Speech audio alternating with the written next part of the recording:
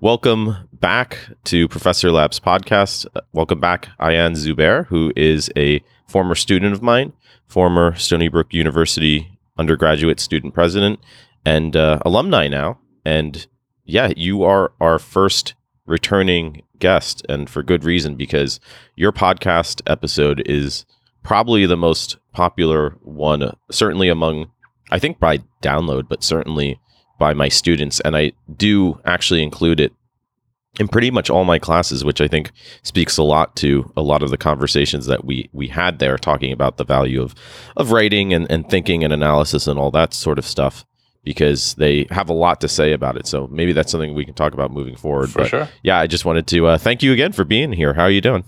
I'm doing well. It's cool to hear that our kind of off the cuff conversations have reached people, have reached students.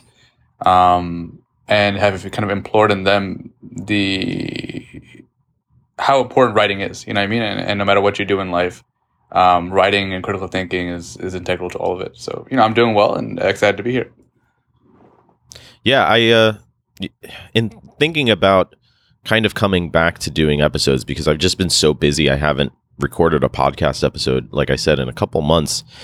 And I was thinking, well, I could blabber on like I normally do about some mundane writing or rhetoric topic, but I'm like, I'd much rather talk to Ayan, because the sort of diversity of conversation and the specific kind of meaningful or relevant commentary that I think there is to share is sort of what students really connect with. And that's certainly, coming back to that episode that we did almost about a year ago now, I think students across sort of disciplines really connected with, and they really find value in. And it's an episode that I continue to offer them as part of really any course I do, whether it's a Writing 102 course or a more sort of upper division advanced technical writing course. But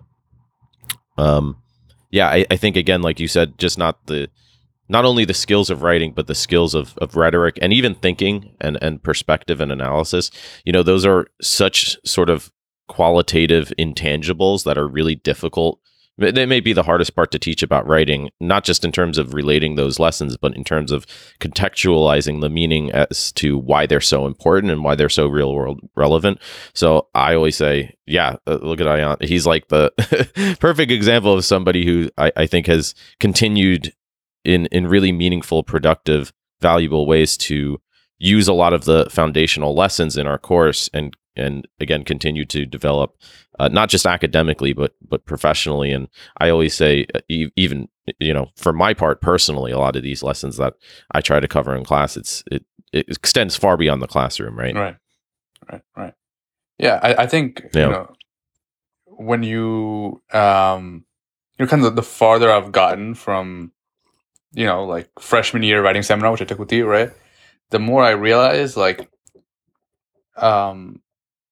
writing is less about like an academic exercise as it is about like self-expression, right? And no matter, I don't know, one time you talked about in class about writing a letter to like the parking authority after getting a parking ticket, right? And we discussed like the ethos, pathos, logos approaches, right?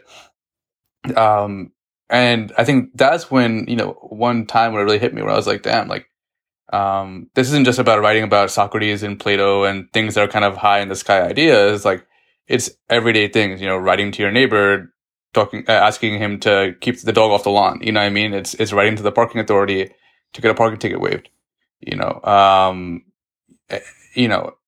Those skills go far, far beyond the classroom, and honestly far beyond the professional scope as well into your personal life. Yeah, and that's something that came up a lot last time, where I think we sort of talked about how the relevancy, right? Yeah. is really something that's hard to teach. And I totally agree, this idea that so much or so often we get caught up in kind of the academic sandbox, and oftentimes students are wondering, when am I really going to have to do this? Like, when are you really going to have to go out into your everyday life and write a rhetorical analysis essay, right? It just doesn't happen. You don't spend your Saturday afternoon trying to analyze a New York Times article, maybe. Maybe if you're arguing about it on Facebook or something like that, I suppose. But I don't think many people do that because based on the arguments I see on Facebook, nobody really cares much for any sort of rhetoric Right. or like, I think more importantly, there's a lack of what I try to teach in class in general, which is sort of perspectives versus goals. And so I think that's something really interesting now that I think about it in terms of what I try to focus on in classes versus what I see, particularly on social media, where there's a lot of sometimes reaction and, sometimes that's good, but obviously sometimes that's not so good at different levels where because the audience is maybe so broad or not defined at all. And if you have no idea, there is no audience that you're targeting towards, like how can you assume what your audience knows or doesn't know, right? Like how can you have sometimes a specific goal in mind other than maybe just trying to elicit a certain type of reaction, right. Which, as we all know, looking at a lot of social media, is sometimes in some ways even counterproductive, right? Which is, right. is maybe a big problem. And that's what actually the parking ticket exercise, appeal exercise, I think is a really good example because it's, I show the good example and the bad example, right? Where right. the bad example is, well, the person in parking services is going to laugh at your appeal because you're being angry and demanding and demeaning, right? You're not really considering who that audience is, and asking, is your goal to outrage them, which can have a tangible goal and a tangible purpose, okay. Certainly in certain circumstances, or is it to actually accomplish the appeal? And then, well, how do you maybe sort of then balance your rhetoric from there, right? Yeah, I actually, to that point, right, I was getting frustrated a little bit with social media, right, and realizing like and you've probably seen on occasion I'll write like I don't really use Facebook that much, but on occasion I'll write kind of a Facebook post about a certain issue or topic or whatever case may be, right? And it wasn't really, I think, creating a meaningful dialogue for, I think, a number of reasons you listed, right? I think that people who are my Facebook friends or following my Twitter I come from a different background, different walks of life, just different understandings of the world, right? And if I write a huge Facebook post about some legal issue, from the framework of, okay, everyone's a lawyer, they're not, that's just not going to work, right? And so what I did was, and I believe you're on the list as well, the newsletter I started. And so I realized, I'm like, all right, what if I create an opt-in like email, essentially, right? Where I can write these same issues. It's for people who want to hear what I'm saying, who are interested in hearing what I'm saying. And even though they may not understand every single thing, it'll be a productive dialogue, right? Because this person knows me, I know them. And our goal is less to, rage at the person if they disagree with me, and more so to kind of, see where I'm coming from, and give me the opportunity to make my case, and I'll do the same for them. Yeah, that's interesting. I love that you bring up that it's essentially a newsletter, right? Yeah, it's like that's what you would call it. Yeah, it's probably like a hybrid newsletter blog type thing. I don't know exactly what you can call it, but something like that. That's a lot of things on the internet now. Yeah. I'm not quite sure what it is, but I still do it. I actually really enjoy that for all the reasons that you've said, and that's usually a good sign when you're writing something. If your audience, whoever that may be, they sort of intuit that value from it, and that's exactly my sort of interpretation of the point and purpose of it. I think it works fantastic, again, for all those reasons you say. And I think it's something interesting. It's something a little different. It almost feels like a more evolved version of kind of a Facebook conversation or post or something like that.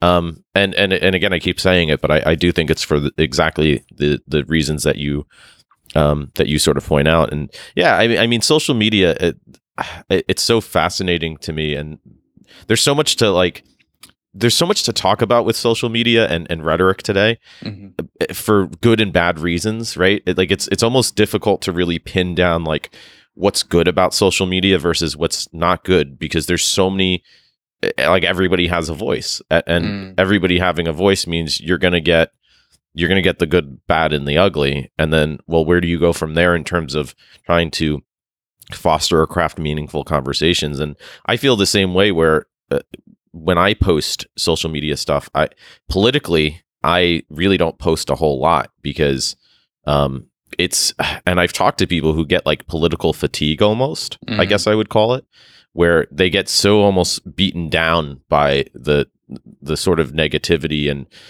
I think a lot of it sometimes stems from ill intentions on the part of people who might be commenting or interacting, but it's also just having so many criticisms and critiques and arguments coming at you from all different directions. Like I just watch some of these conversations on Facebook, and sometimes they're I've seen some great conversations, but other times I sort of look at it and I think, how do you have time to read or do everything else if you're taking all of this on? And I think it's important to if you're gonna focus especially on really important, meaningful issues or advocacy work, anything along those lines, to I guess have a very clear point and purpose, but have a very sort of clear minded perspective in some ways, that you don't sort of let the negative voices really weigh you down. Because I really, especially over the past year, there's been so much different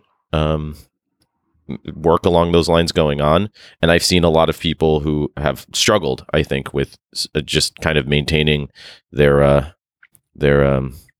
I guess positivity themselves, just in terms of like their motivation to do this sort of work. So it's not easy, and I agree for those reasons why maybe there's better ways to kind of approach all of this, right?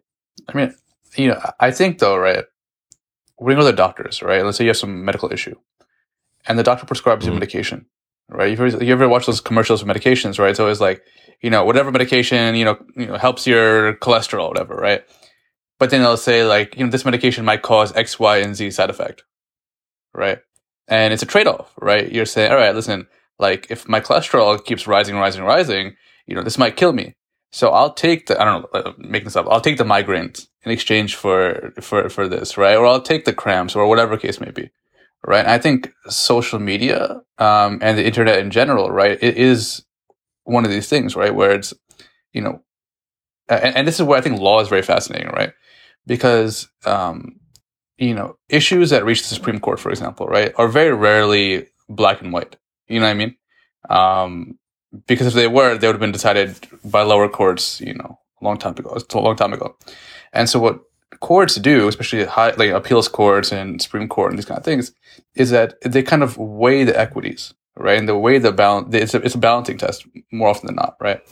And so with social media, it's like, think about it this way, right? A person in their bedroom can reach millions of people in a way that has never been possible in human history. You know what I mean? We've seen countless examples of this, right? Where, a video or a picture or a tweet has literally been heard around the world. Up until, very, very recently, you had to be a king or a prince or a president to have that kind of sway over the public. You know what I mean? Even then, most people didn't know about you. I do think, right, everyone having a voice, right, leads to sometimes to kind of a lot of negative consequences, right? But at the same time, like, isn't that the most like democratic way of doing, doing things? Like when you have institutions like the New York Times or the Washington Post, where 30 years ago, you and I would have to write an op-ed to them and have them publish it, right, to have the voice. And they wouldn't publish probably either of our opinions, right? Because what credentials do we have? We're not, a law professor at Harvard or a congressional representative or so on and so forth. Right? Now, I can reach hundreds, thousands, and potentially even tens of thousands of people through an email. You know what I mean? If people like what I'm saying. So yeah, I think the trade-offs are there. And I think we have to do a better job of balancing them, and weighing the equities. But at the same time, like I think, it's far too often, I think people focus so much on the negatives of social media and the negatives of the internet without realizing, like, we have my phone, right, is a supercomputer, right? Like, and it in turn creates me into like a cyborg, right? Like I have access to anything that's ever been known in human history at the touch of my fingertips. That's incredible, I think.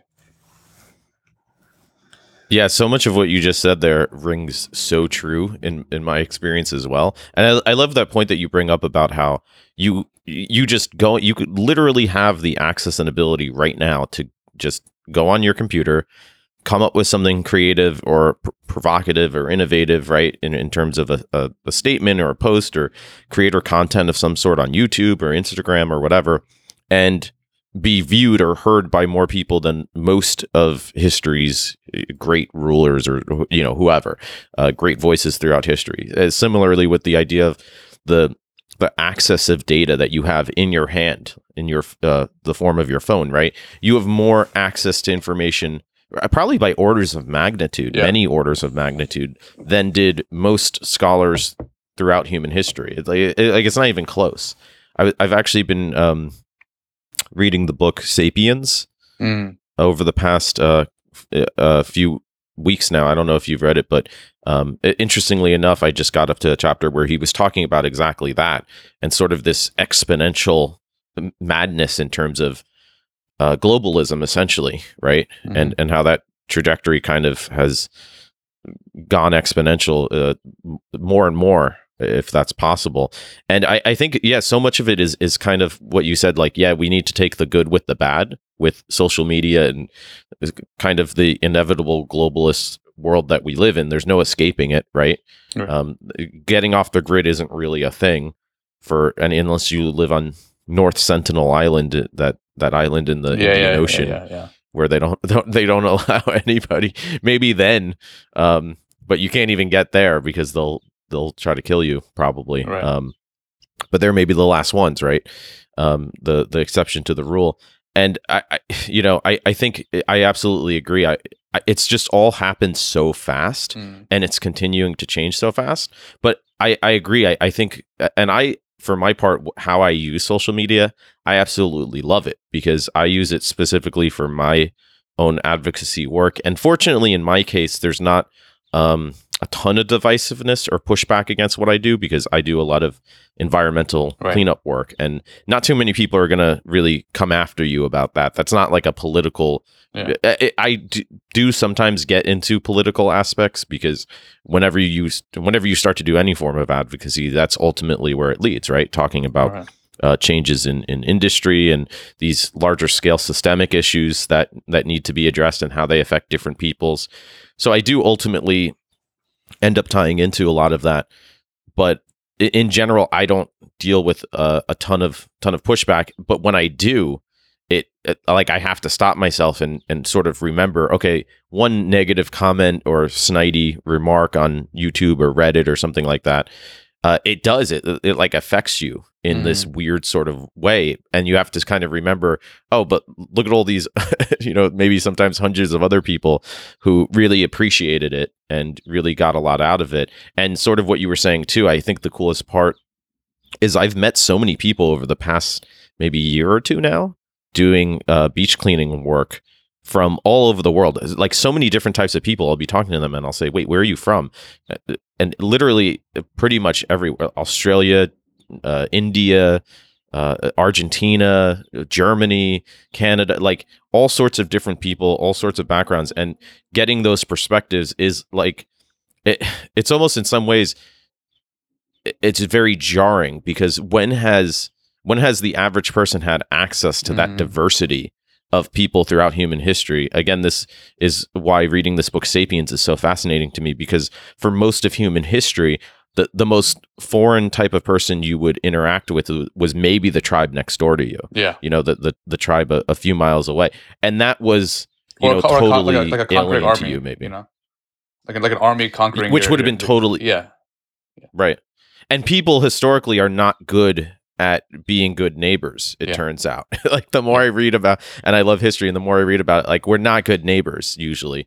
And so, but again, it's interesting that fact that we live in a global society where like we are all neighbors now through this sort of virtual cyborg network. And in general, like at least the people that I talk to, they're typically very friendly. Like they're typically, and again, it's probably the type of people who are looking for my content to large extent, but it's kind of reassuring in some ways. Again, coming back to the positive aspects of social media, that I can talk to somebody from, Chile or Spain or Morocco. Again, these are all places where like I'm, kind of like internet friends with people from, and they're very cool people, like very nice, very friendly people. So there is, for me, at the end of the day, sort of been that encouragement, I think, maybe. But it's weird, right? I think honestly, another factor of that is I think people from other countries, even Canada, right, which is like literally our next door neighbor, are much more globalist in their views than Americans, or kind of maybe more aware, globally aware, or deem themselves to be global citizens more so than Americans. I interned at the UN like a long time ago, and it was really interesting talking to people from all over the world. And they really believed in a global society and being a global citizen, right? And there's something called the SDGs, which are the Sustainable Development Goals, right? And these are kind of pledges that all UN member states have kind of entered into together, right? By 2030 to like eliminate child poverty and hunger, a bunch of good stuff, right? Like to create positive change in the world. And you have these people from other countries who really are like we want to lobby our governments to meet these SDGs, right? And these are average people. These aren't ambassadors or like random people I was talking to. If you ask the average American about anything outside of America, they won't know anything. You know what I mean? Like forget about SDGs. They won't even know the maybe the Prime Minister of Canada's name. I think I think Americans also I think we have a tendency to be very myopic in our viewpoints, right, and in our kind of a worldview, to our detriment, right? Because on the one hand, you have access to all information that's ever been created, and on the other hand, you're putting your head into a sandpit and not examining even what's around you. So there's kind of this almost like this irony, right, where like you have so much, but you have learned so little. Yeah, and America is hard to pin down because it's in some ways it's probably the most bizarre country ever. Yeah. I think if you just go back through and you look at how it started, like you're talking about a bunch of essentially aristocrat slave owners, overthrowing British Empire rule, which at the time was quite remarkable just from that standpoint.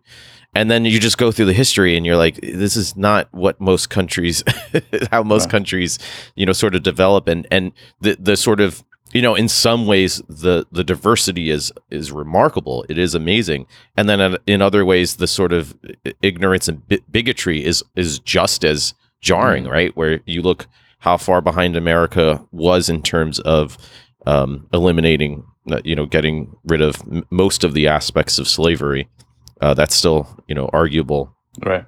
When you talk about like prison work and that sort of stuff, right? But obviously, compared to a lot of other countries, like how behind in civil rights, right? America is in many ways, and like there's just this weird American ethos over the centuries about like individualism and self-determinism, and how that obviously works into capitalism and what that looks like, essentially as well, thinking about like, well, it started in this very one specific area and expanded into this essentially global empire. I don't know how people still will argue with me that America is not an empire. I'm like, it's not only an empire, it's probably arguably the most successful, depending on how you define success, right? Empire in history. Again, and it's part of that too is a lot of these kind of changes, some of which obviously are technological and societal over the years. But yeah, I sort of agree. It's like it's weird when we even say like the average American is has their head in the sand, and I think that's largely true in many ways because of sort of some of these kind of core identities throughout the years, and it's reflected in even today, where I mean I could probably count for you on my hands how many Americans I know who were born and raised here who speak multiple languages. Right. It's oftentimes very few, and that's startling when you consider, again, like we were saying, living in a globalist society, and pretty much everybody I know who's from another country somewhere else in the world speaks multiple languages. Yeah. Because again, like I thought it was really interesting what you were saying with the UN, how they have this more sort of collective identity, essentially, it sounds like. And I bet, I'm curious to know, but I would bet that those people that you talk to maybe speak multiple languages. For sure. I think this is also a system. You mentioned the word capitalism, right? I think to you it's no shock that I'm a critic of the capitalist system. I think you're well aware of that, or my views on that subject. One thing that was very jarring for my parents when they came to America, right? They're from Pakistan. And so-called, Eastern countries or third, whatever we want to address them, right? Countries that are not kind of the global superpowers like America. There's this collectivist spirit, right? Where you have a larger family than just a nuclear family, right? It is the community's responsibility to raise a child. You know what I mean? Yes, the individual has rights, but the community has rights over that individual, right? And a lot of times the communal rights trump individual rights, right? And I think sometimes those societies err too far in terms of granting communal rights at the expense of any individual autonomy. But I think here in America, we have kind of committed the reverse sin, which is granting so much power and kind of so much influence to the individual at the expense of the collective, right? And so let me give a perfect example of that, right? Americans always talk about rights, right? It is my right to do this. It is my right to do that. Okay. Without thinking, and there's often this very famous thing, right? Like my rights end at the tip of your nose, kind of thing. Like my rights end where your rights begin, kind of thing, right? But even that's an individual versus individual analysis, right? Very rarely do we analyze like, all right, like I may have a right to do this, but how does it affect society as a whole, right? Take guns for example, right? People have different perspectives on guns. I think my views on guns have kind of evolved over the years as well, right? But I think everyone believes in gun control at some level, right? Like you can't just go buy a nuclear bomb, right? Like I think everyone kind of says, okay, that is too far, or a bazooka or rocket launcher or something like that, right? Why? Because society's interest in not having people walking around with a bazooka is probably greater than your right to have one, But it's like, okay, at what level does that communal right end and your individual right begin? I think in America we have failed to have those conversations, and because we failed to have those conversations, we rely on courts to enforce it. And then when you have 9 unelected judges who have life tenure, who decide these very, very big, intimate questions on behalf of the entire American population, right? I think that stunts democratic debate, right? Because if a court says, okay, you have a Second Amendment right to, have an AR-15, well, then a legislature can't override that. And conversely, if a court says you don't have a constitutional right to have an AR-15, right, then that also stunts that conversation, right? So I think Americans have relied so much on rights, individual rights, to the detriment of understanding that we have a responsibility not only to each other as individuals, but as a collective. Yeah, it's interesting you say that, especially with the example of guns, because I actually, maybe I said it last time, or we've talked about it before, because I always use that example in my class when we, in my Writing 102 class, freshman writing seminar class, when we go over researched arguments. And oftentimes that's a pretty common topic for students who are looking for, I don't like using this term easy paper, but that's essentially kind of what they're going for, because they know it's a hot button issue with very sort of entrenched sides, and you can kind of, find a lot of information and perspective on both sides. And ironically, what I tell them when they say, oh, I want to write about gun control, or I want to write about banning guns or not, banning guns, I'm like, well, what do you mean by guns? What is a gun? Right. and they're like, well, a gun is a weapon that you shoot. And I'm like, no. But like, if you're going to argue that, where are you drawing this line exactly? Right? Are you drawing it at nuclear bombs? Oh, you don't think there should be any gun control? Okay, so should people be allowed to have rocket launchers and tanks and nuclear weapons? And they're like, well, no, that's obviously crazy. I'm like, so you do believe in gun control? You just have the line is different. That's maybe yeah, it's different. Exactly right.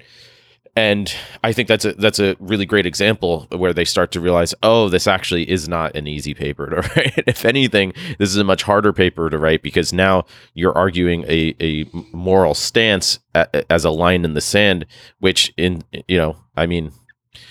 going to be people who agree more with you and less than you, and exactly where you are. But it turns out the people who agree exactly where you are far fewer than all the other people, right?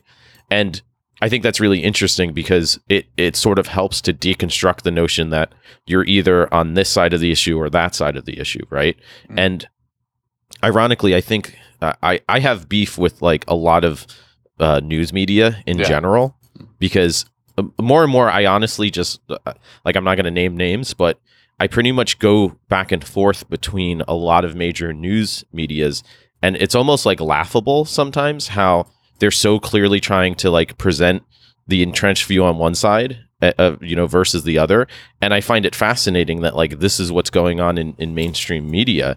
Right. And it's at the point where like I read articles, main page news articles on pretty much every major news outlet site that would not pass my Writing 102 class. Like they would fail, because they forget about the logical fallacies that they may employ, because they're not defining terms clearly. They're not, you know what I mean? Like they're not sort of stating the point specifically enough, but they'll just say things like studies have shown. No links, no references, no specific identification. I'm like, you can't do that in in like one of my class papers. I would laugh if you tried to I would fail you if you tried to get away with that on a final paper.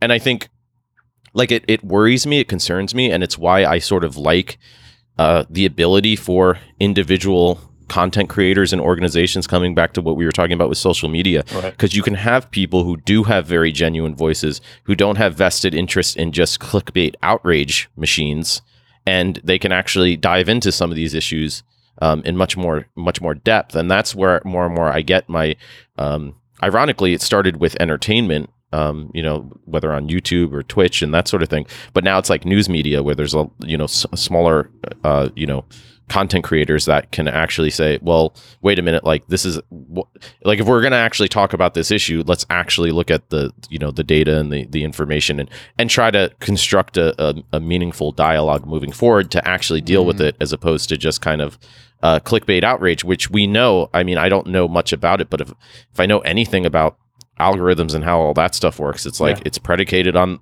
the outrage response click rate, right?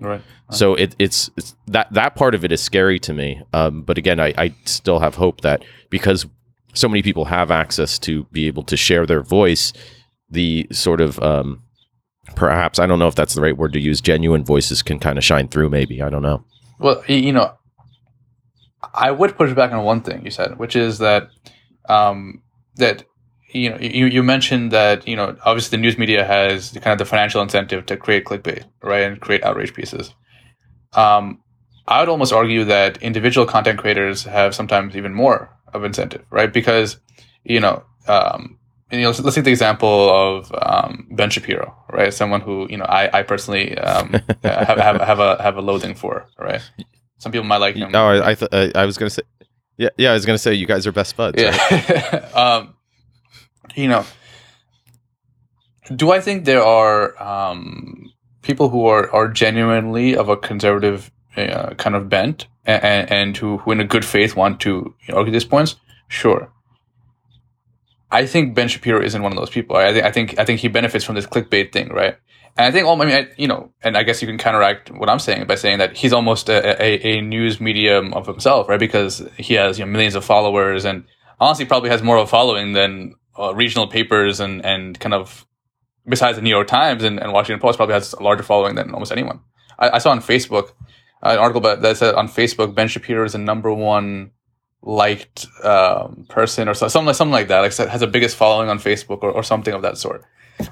Bigger than the New York Times, Washington Post, Wall Street Journal, CNN, so on and so forth, right? So I guess you could consider him almost to be, I don't know what we call it, like a media elite. I don't know what you call it, right? But yeah, I think, going back to the balancing act thing, right? I think the benefit of relying on a traditional news media, right, the New York Times, the Washington Post, is that I think the reason why, for example, you allowed me in my papers to cite the New York Times, Washington Post, but wouldn't allow me to cite to Joe Schmo's blog on something, is because the New York Times, Washington Post is known to have kind of like, fact checking and editing and, kind of a reputation for generations of being a reputable source, whereas, Joe Schmo's blog on the internet, right, this person doesn't have this reputation. And I might trust this person, like for my blog, right? People might trust my opinions because, like, listen, Ayan is someone who I know personally. I know he doesn't, make things up, and he's providing me links or whatever case may be. So I trust him at a personal level, right? But we're having this trade-off again, right? Where relying on institutions, we might believe that they're doing the fact checking, but what happens when you lose faith in those institutions? Which is what is happening for the past several years, right? We're losing faith in our news media. We're losing faith in our religious institutions. We're losing faith in our governments, and for good reason, right? You have the Catholic Church, engaged in straight up pedophilia, right? You have news media, finding out that they're being being hacked and being some of the writers are being paid by people to write their opinions, right? And governments, we've seen through 4 years of the Trump administration, and frankly through Democratic presidencies as well, right? Where things that are quote unquote legal but immoral, and things that frankly are illegal, but you get away with it because you're president, So I think when we lose faith in our institutions, that's when we have to rely on the individuals. But the thing is, what happens when the individuals' kind of monetary or financial desires overtakes their desire to produce what is actually true, And so I think that is a very difficult issue that we're dealing with right now. Where who do we trust? And I think the trust comes down to is a main issue of today. Yeah, I mean that makes so much sense as well, and I think you got me thinking as you were explaining that I think part of the problem is the fact that it's not clear cut one way or the other. Like some organizations do a much better job than others, obviously, right? But some, again, it's not as if you get like a green check mark or like a red X. Some do, like some news organizations I really, I would consider trash, and I would, like you were saying, I wouldn't allow you to cite in your papers, and others do a much better job. And I think it's true with politics as well. Like that's a huge problem in politics where you can find a clip basically of any politician you could possibly think of, and especially without context, you can then recontextualize it and say, look at how terrible this person is, right? And it's because ironically, we do have access to all of this, which is a good thing but you have to think about it, right? You have to consider like, well, what is the context of what they're saying here? How does that fit into all the other work that they've done? Because there are certainly things that you could say or do that kind of essentially may very well, especially if it's criminal, obviously, would negate any good work that you've done versus, well, is this just, a transgression that we can overlook or we should overlook, or you've come to, that person has come to reconcile with, who makes up these rules, right? Like who decides as a obviously legally is the standardized way, but collectively as a society, how do we how do we sort of judge and assess all of this? And I think so much of it is people forget, I think, that social media has really only been around, social media as we know it today has really only been around maybe 12 13 years, maybe like at the start of maybe, right before Obama, probably. Obama was the first president to actually utilize social media, but honestly I would argue that social media as we know it has only really began since 2010. I would say I think Twitter really came into its own around that point. I think with the advent of Instagram and Twitch, those two things really, I think, took social media to a different. I mean, those three things, right? Twitch, Twitter and Instagram really just changed the way we communicate as human beings. Yeah, and I think you're right in the idea of communicating not just for entertainment or news, but thinking about that on a larger scale as humans is really kind of it kind of scares me just to kind of say that or think that way. But yeah, it's certainly fascinating, and it's certainly always changing, as they say. But I think it's easy to say hindsight is 2020, or that you could sort of predict where things might be going. But I feel as if now, less so than ever, I have no idea what the next even 5 years is going to look like. Like who in the world knows who's going to be president in 5 years? Right. Does anybody know? Is anybody taking bets on this? Is it The Rock? At this point, I should probably take take bets on something. And it's because because there's so many different influences, and things happen and evolve and change so quick. I mean, look at like cryptocurrencies even. Right. Nobody knew what a cryptocurrency was 10 years ago. I mean, the people who did are now billionaires, right? Because they invested in Bitcoin and that sort of thing. So I think, again, this ties back into sort of what we were saying overall. I think about the importance of kind of training ourselves individually to think very critically. I mean, that's always obviously been important, but I think it sounds cliche to say now more than ever. I don't like using that phrase, but I think it's true for all of the reasons that we've said, because you can be bombarded by so much bad information sometimes and bad rhetoric. It's so important to really know how to recognize those types of logical fallacies or biased thinkings and that sort of thing. And I mean, I guess in some ways I'm curious what you think, but it's hard to say like history is progressing because what are your metrics, right? Like, are you talking about the number of people, the quality of individual life, human rights, which types of rights for whom? Are we talking about by country? Like, how do you assign points to like how that progress is going?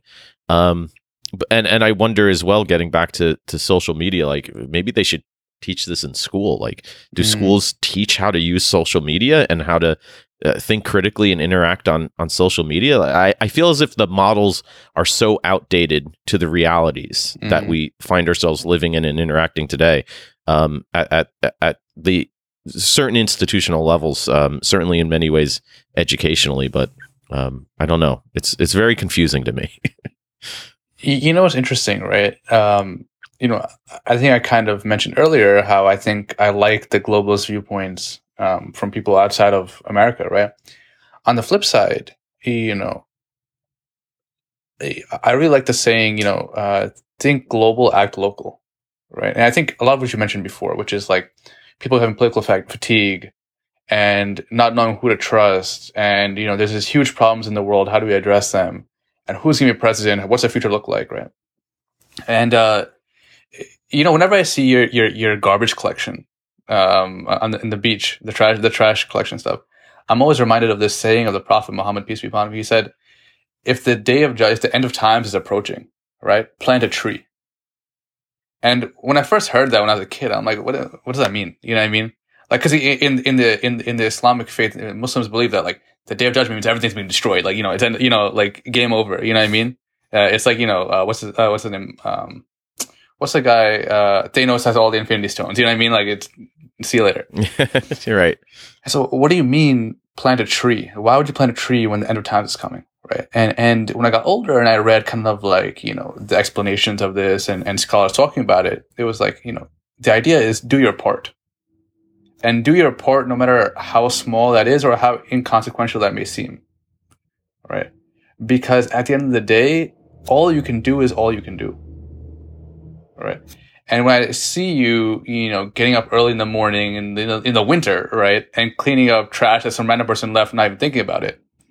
And we've talked about this before, in both offline and on this last year, I believe, which is that like, you cleaning up trash is not going to solve climate change and kind of make the world more whatever, right? But it does make a tangible difference, right? You've collected tons of literal tons of garbage by this point, Literal tons. Yeah. Literally, At this point. literal tons. Yeah. And you've done your part, right? And not only that, you have shown people that they can also hop in on these activities, and people have joined you, right? Not only locally, but you've talked to people in different countries who are engaging these similar acts and tactics. So I think for a lot of people, and I remind myself this first and foremost, right, is that like I often think about these large kind of national, international issues, right? Police reform, prisons, war, hunger, poverty, like these huge issues, right? That aren't novel issues. Social media, it's a novel issue for the last 10, 15 years, right? Hunger has been around since humans were around, right? War has been around. Cain and Abel, right? Like, in the biblical tradition, right? You had murder from the first creations of man, you know what I mean? And so I think sometimes people get so caught up in these huge issues that they forget that, like, hey, my neighbor's 85 years old. It's a really hot day. Let me make sure that they're okay if they have air conditioning or a fan, and their lawn hasn't been trimmed. So can I help them with that? I'm a 24-year-old man. I'm in peak bodily health, right? And that person, and I'll tell you, the area I live in has a bunch of like hardcore far right Trump people, Blue Lives Matter, and I'm like a socialist. You know what I mean? Like we couldn't be more diametrically like opposed. You know what I mean? But some of those people are fascinating to me, right? Because they're so kind with me, and they know I'm Muslim. They know, whatever, right?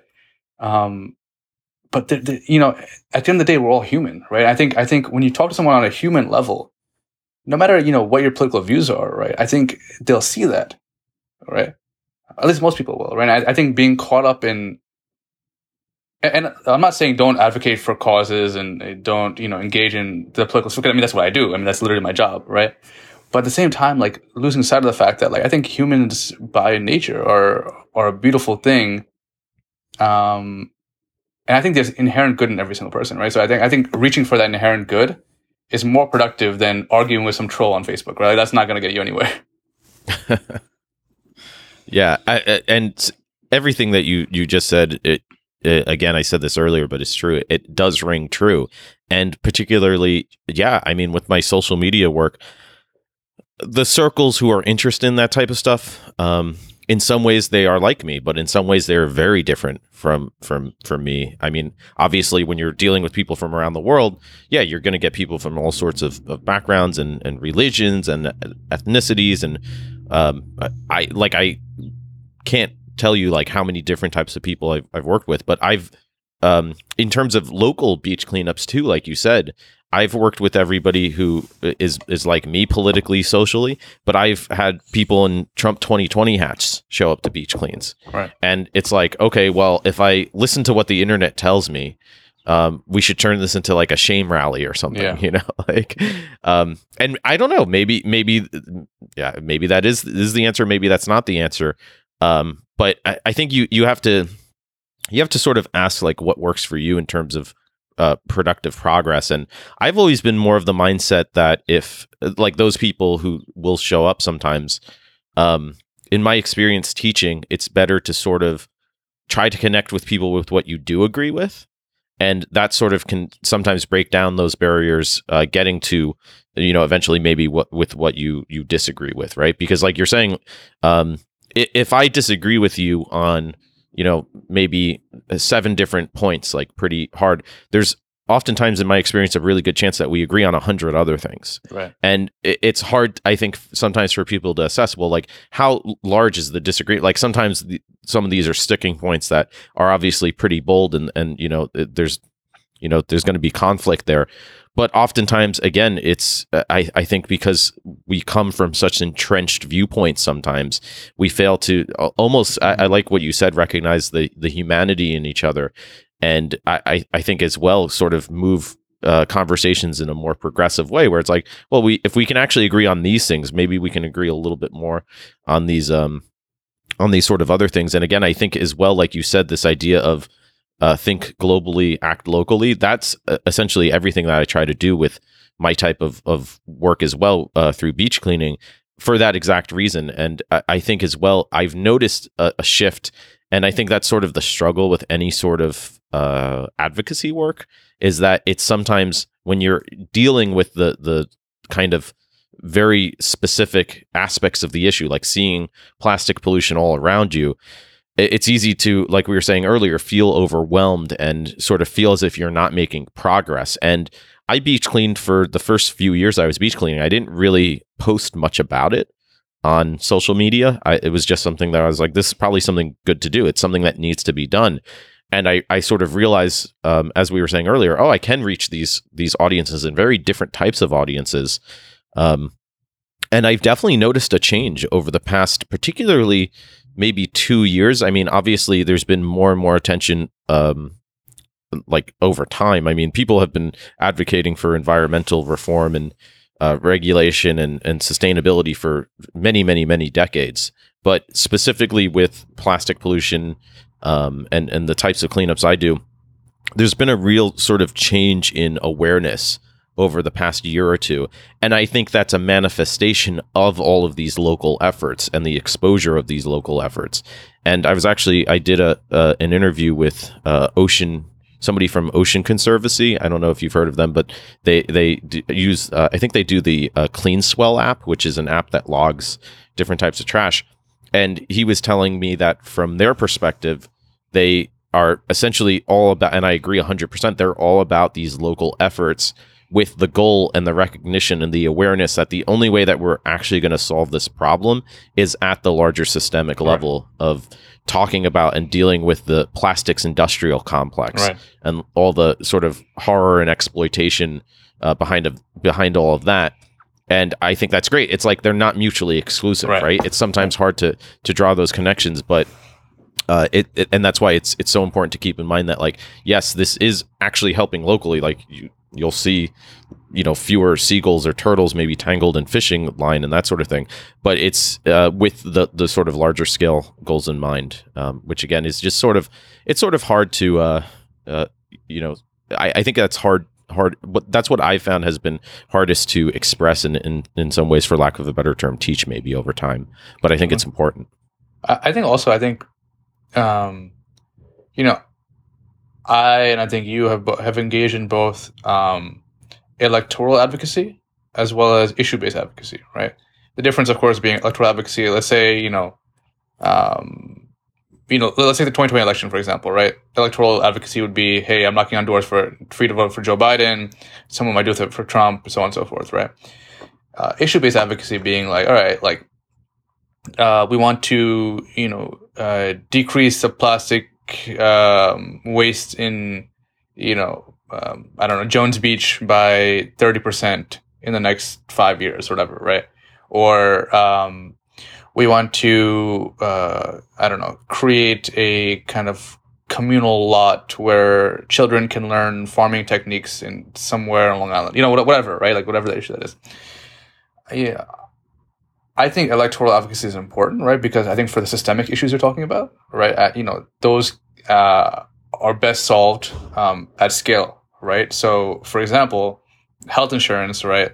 Like, if someone's a doctor, they can go see someone for free, and that might help that one person, right? But you need people to be insured, right? That's like a national issue, right? And you need to then advocate for people who think the same viewpoint that you do to be elected into office.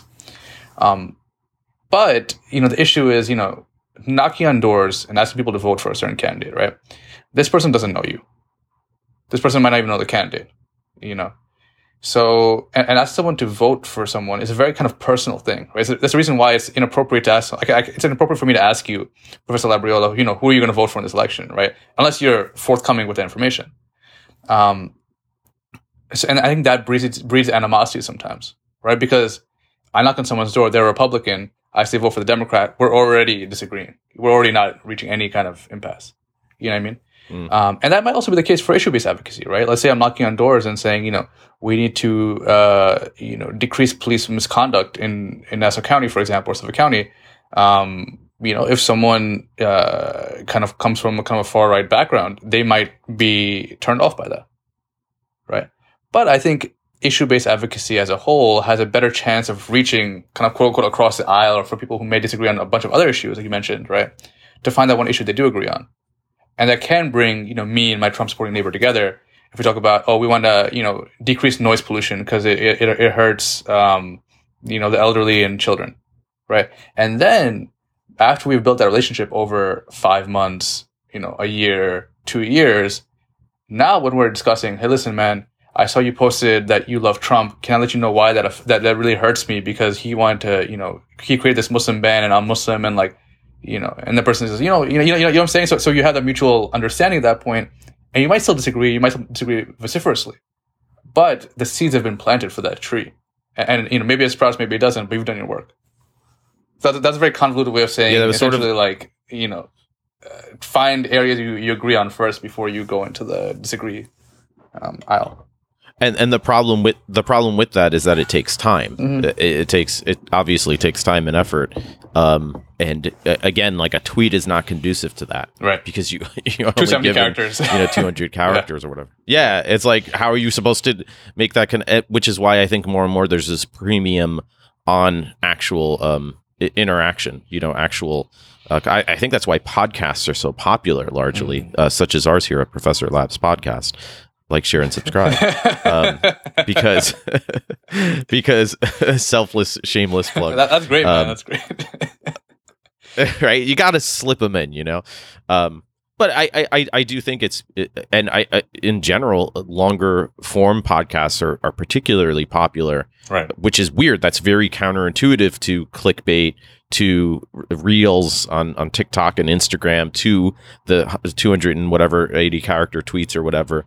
But I think it speaks to this sort of an innate human sense that we have, where we actually do, ironically, as sort of like consumer based and vociferous that we are to consume more and more, faster and faster in smaller bites. At the same time, there is kind of this innate core, I guess, not value, but sort of desire for these kind of like deeper conversations and right. more meaningful reflections, which again is in its own way encouraging. And yeah, I think as well, that's really what I try to emphasize with that type of work too. And I think that's why people are typically drawn to it. That's why they're interested in it, of all different affiliations. It's for those exact reasons, because they're like, oh, this is a problem that we can all agree upon. Like nobody. And that's why I have these people who show up. Like nobody of any political affiliation that I've met is arguing that plastic pollution is good. Right, like right. I haven't seen the opinion yet. You can argue how much that it is a problem. And how it should be solved. That's sort of ironically, that's something that we need to finally figure out with climate change, because right. Ironically, still to this, a perfect example, still to this day, I have people who will beach clean with me, but don't believe in climate change. And I understand why people get frustrated with other advocacy work, because I'm sort of like, so just because you can't see it means it's not there, and that's a big problem with advocacy work right. of various sorts. And I'm like, but do you see the irony here? How like you're recognizing this because you can see it, but there's all this other data for this other issue that you're just choosing to ignore, or maybe it hasn't been presented to you, right? I understand how it's easy to get frustrated and say like, what's the matter with you? What are you, an idiot? It's the New York vibe in me, right, I guess. Right. But so I don't know. I mean, I am. This is why I love teaching too, and I love talking with and working with students. And I will say, actually, because I think we've gone almost a full hour now, which is wild. That I'm excited to get this episode out, because the first episode that we had done, I have had over the past couple semesters now, many students who want to come on the podcast themselves as former students and talk about, sort of their experiences with, again, not just writing and writing skills, but rhetoric and critical thinking and different types of professional, but also personal development and advocacy work of their own. There's so many fascinating extensions within different fields, whether it's economics or different STEM fields. And again, it's really interesting and inspiring to hear. So I have to thank you again for that previous episode as well as for this one. But just to, as we wind down here, if you have any final thoughts or reflections or hopes or dreams, I would love to discuss anything further. one thing I think, as kind of I've gotten a little bit older, right, and kind of experienced a little bit. Obviously, I have a lot to learn. Is kind of the point we've talked about over and over again, right? Which is that I think people are innately good, right? I think that people have goodness inside of them, and that we're all more than the worst thing we've ever done. And Bryan Stevenson, he's a very famous, civil rights lawyer, represents people on death row. Was played by Michael B. Jordan in the movie called Just Mercy. He spoke at our law school commencement ceremony last week, and he often talks about how, like, are there people he represents on death row who he believes are innocent? Yes, and of course we should not kill someone who is innocent, right? At the same time, he says we shouldn't kill anyone in general. Because even if this person has committed this heinous offense, right, that like really like shocks our sensibilities, people are more than the worst thing they've ever done, and people have the ability to improve and to repent and to make amends for it, right? And that has always stuck with me, right? Because if people cannot improve, if people cannot make amends for their wrongdoing, if people cannot, and I'm not saying don't be accountable. I'm saying, of course, accountability should be there. But if we don't allow for that, right, then what's the point? Who am I? They say don't throw stones from glass buildings or something like that, right? Glass walls or something of that sort, right? Who am I to say that, Professor Labriola, you have done this or said this, and you should be, just thrown off a cliff, essentially, right? Like you should just, evaporate from our consciousness, right? And so one thing I kind of always remind myself, and I would hope to remind anyone who's listening to this is, in an age where we have documentation of everything, right? Tweets and Facebook posts and Instagram posts and emails and texts or whatever, right? People are going to say the wrong thing. People are going to do the wrong thing, right? And we should hold them accountable. I'm not saying not to do that. But extend to them the same grace that you'd want to be extended or be shown to you. And realize that who someone was a year ago or 5 years ago or 10 years ago or as a child, maybe isn't the person they are right now. And if we can reach inside even the most corrupted person and find the innate goodness in them, I think, or just give the effort and try to, I think that will create a society in which we focus less on someone's faults and more so how, we as a community have failed them, right? I think that's going back to the collectivist versus individual mindset, right? What is crime? Why does crime happen?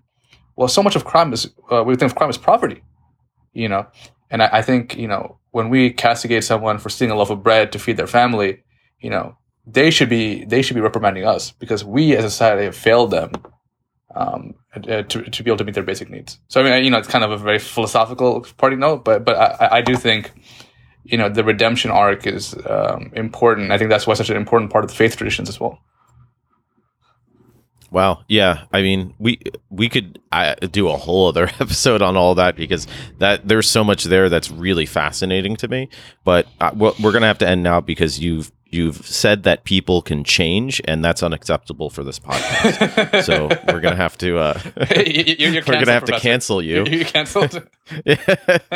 It's only a matter of time, I'm sure. But I agree 100%. In particular with the fact that conversation alone is there's so much more to unpack there. Right. So maybe we'll have to talk about that more in a future episode. Sure. But this has been fantastic as always. There's a reason why you're my first guest after coming back from the hiatus, and I cannot express how much I appreciate you joining us here today. So thank you again. I appreciate that, Professor, and thank you so much. Yeah, always a pleasure. And thank you guys for listening, whoever you may be, wherever you may be. Some of you students, I'm sure, but some of you just fans too. And if you like this, subscribe wherever you're listening to this, like, share, all that good stuff that social media hacks say.